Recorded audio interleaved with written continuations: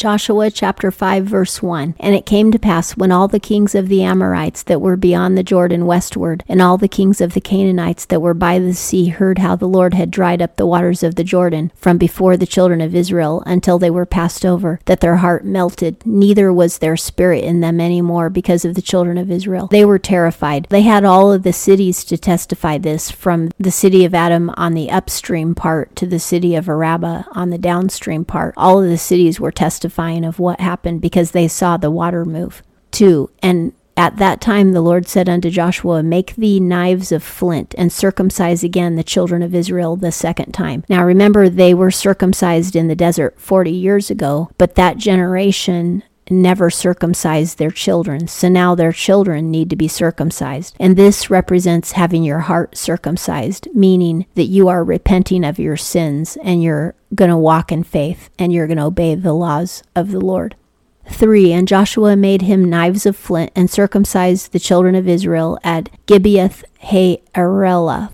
I'm sure it was knives of flint because they didn't need to do any metal work to make them. They were capable of doing metal work, but making them out of flint would be a lot faster. And rock knives are extremely sharp and smooth, and they need something that's very sharp and smooth. Flint was a great idea.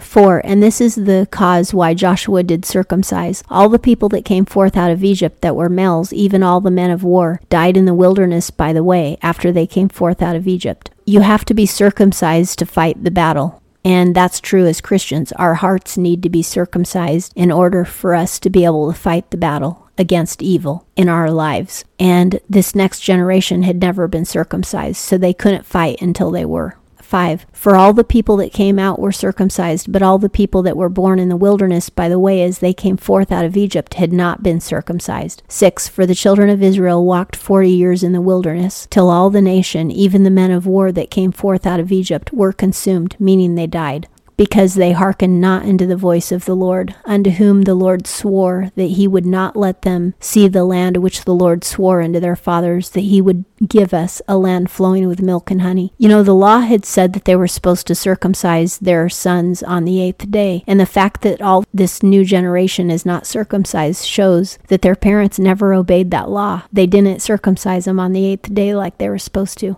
A land flowing with milk and honey. 7. And he raised up their children in their stead. Them did Joshua circumcise, for they were uncircumcised, because they had not been circumcised by the way, meaning on the day that they were supposed to be in the journey. 8. And it came to pass, when all the nations were circumcised, and that means all the tribes, every one of them, that they abode in their places in the camp till they were whole, meaning to heal, because they would be very sore having been circumcised as grown men. That would be very painful, so they needed several days to heal and get better. 9. And the Lord said unto Joshua, This day have I rolled away the reproach of Egypt from off you. Wherefore the name of that place was called Gilgal unto this day. Gilgal means circle of stones, and the stones that they put up were a testimony to the fact that they were now right with God. He says, You're no longer in trouble with me, because now you're obeying my laws. 10. And the children of Israel encamped in Gilgal, and they kept the Passover on the 14th day of the month at even in the plains of Jericho. They did the Passover in that month when they left Egypt, and now they have left the wilderness, and they're doing Passover again in the same month. This is pretty awesome, and it's definitely not a coincidence. Egypt represents sin, and the wilderness represents a time of testing. They left a life of sin and did the Passover. Now they've left their time of testing and did the Passover. Jesus also had a time of testing. They were in the wilderness for 40 years. Jesus was in the wilderness for 40 days before his ministry started, and he started casting out demons. They've been in the wilderness for 40 years, and now their ministry of casting out the pagans in Israel is now going to begin. Just like Jesus also got baptized right before his ministry started. And they, in a sense, in a metaphorical sense, have been baptized by crossing through the river, even though they didn't touch water. 11. And they did eat of the produce of the land on the morrow after the Passover, unleavened cakes and parched corn in the selfsame day. They had to eat the flat bread that was unleavened to represent no sin, their repenting of sin. And then they ate the corn that was in the land, the fruit of the land, the very next day after Passover. So they're already enjoying the fruit of the land.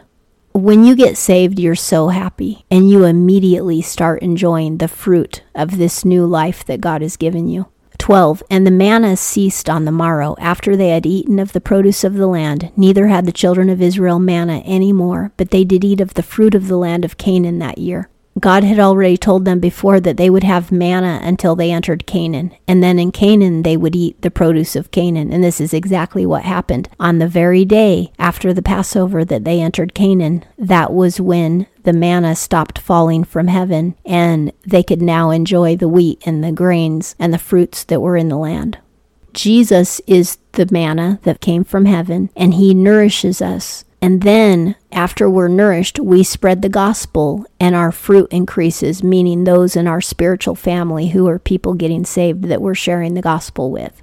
13. And it came to pass, when Joshua was by Jericho, that he lifted up his eyes and looked, and behold, there stood a man over against him with a sword drawn in his hand. And Joshua went unto him and said unto him, Art thou for us or for our adversaries? This is an angel. And Joshua is saying, are you going to fight for us, or are you going to fight for the pagans? 14. And he said, Nay, but I am captain of the host of the Lord. I am now come. And Joshua fell on his face to the earth and bowed down and said unto him, What saith my Lord unto his servant? Joshua didn't know that this guy was an angel until the angel told him. He thought he was just a man, and he said, Who are you going to fight for? Because obviously this man must have looked really buff and like a great warrior. So he's like, we want you on our side. But then the guy said, I am an angel. I'm from the host of the Lord. And so then Joshua fell on his face and said, What does the Lord have to tell me? And he fell on his face in reverence and holy fear. 15. And the captain of the Lord's host said unto Joshua, Put off thy shoe from off thy foot, for the place whereon thou standest is holy. And Joshua did so. Now remember, when Moses met God on Mount Sinai at the burning bush, God told him, You are on holy ground. You need to take your shoes off. And now Joshua is being told the same thing in the presence of this angel, who is now going to speak the words of the Lord. And that concludes Joshua chapter 5. In the next chapter, I think we're going to find out what the angel says, what message he has from the Lord for Joshua.